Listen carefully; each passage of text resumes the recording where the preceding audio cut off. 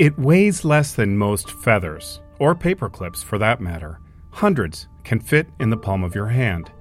It most likely is the most consumed plant in the world, providing over 1/5 of all calories consumed by humans.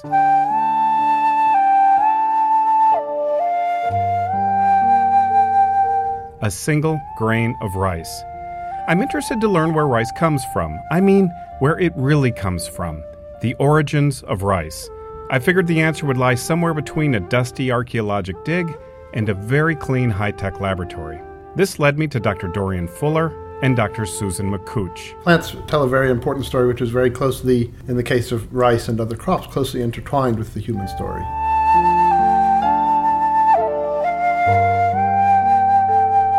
In the Yangtze Valley, we have hunter-gatherers, so they're using wild resources, and this new wetland grass comes into their environment, and so they start encountering and using rice.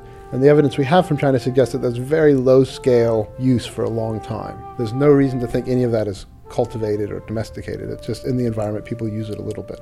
And then the story really begins 8,000 or 9,000 years ago. And during that period, people seem to really start to, in parts of the Yangtze Valley, settle down and sort of start to build settlements that are more permanent.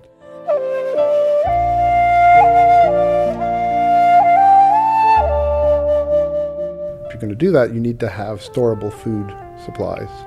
Now, you can store things like acorns, and they're clearly doing that, and water chestnuts. But what's different in the context of China is that they're adding rice to that. And one of the things about rice that is different is that it's more readily open to manipulation. So because it's an annual plant, because it grows and produces grains after a few months, you can plant it, you can expand its range, and you can create a surplus that's a bit more predictable.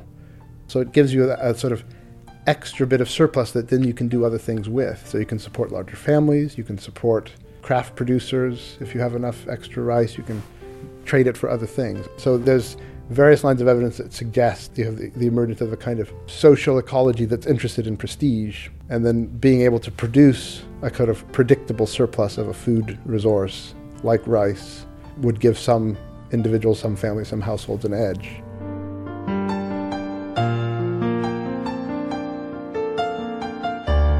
So one of the first things that people have to do as they get into rice that they must have realized is that the stuff that grows in the kind of drier margins is producing more grain.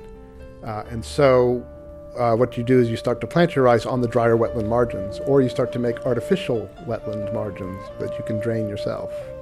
And so at about 6,000 years ago, we have a number of sites in this region, in fact, just outside of what's called Suzhou City, which is the sort of first city west of Shanghai, due west of Shanghai, where you actually have preserved early rice field systems. And they're carving little oval to rectangular fields, which are only 1.5, 2 meters across. So tiny little things, the size of a small table. And they're 30, 40 centimeters deep. But what that allows is very tight control of things like water and soil conditions, because of course if you're going to also produce a productive crop, you need to pack more plants in. And then these fields are connected by little sort of channels to a few deeper pits, which then allow you to drain the water out into something deeper. So one of the first things they're doing is they're starting to create an artificial landscape where they can really manipulate the soil and water conditions to produce more rice and more grain. And that set of conditions is forcing the rice plant to change. So the rice plant is evolving.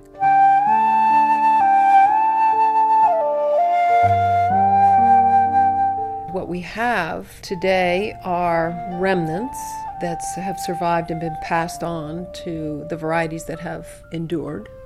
Currently surviving things don't have the same construction of genetic material, but they've all inherited the genetic material from those ancestors.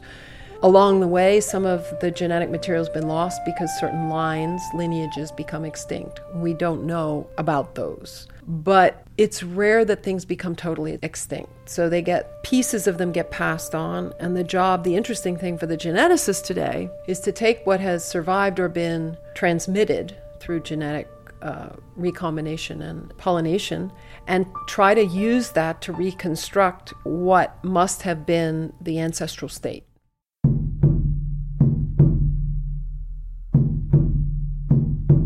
And so what I think is actually very interesting about the origins of rice question is how much identity is all wrapped up in one's own rices. And so when we also showed recently that Thai jasmine has inherited its aroma gene from basmati, these are heretical concepts for people for whom it's a part of an identity that suggests that somehow, in a non-Darwinian fashion, we came into being as precious gems with no connection to other, so sense of self and the sense of other.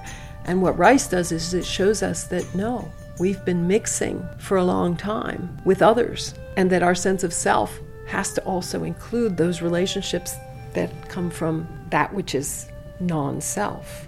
And I think that's a very profound thing, because there are, of course, crops and people have these identities all over the world. But in the rice world, because there's so many different rices, they're all rice. And we get into this issue about identity and origin. Why?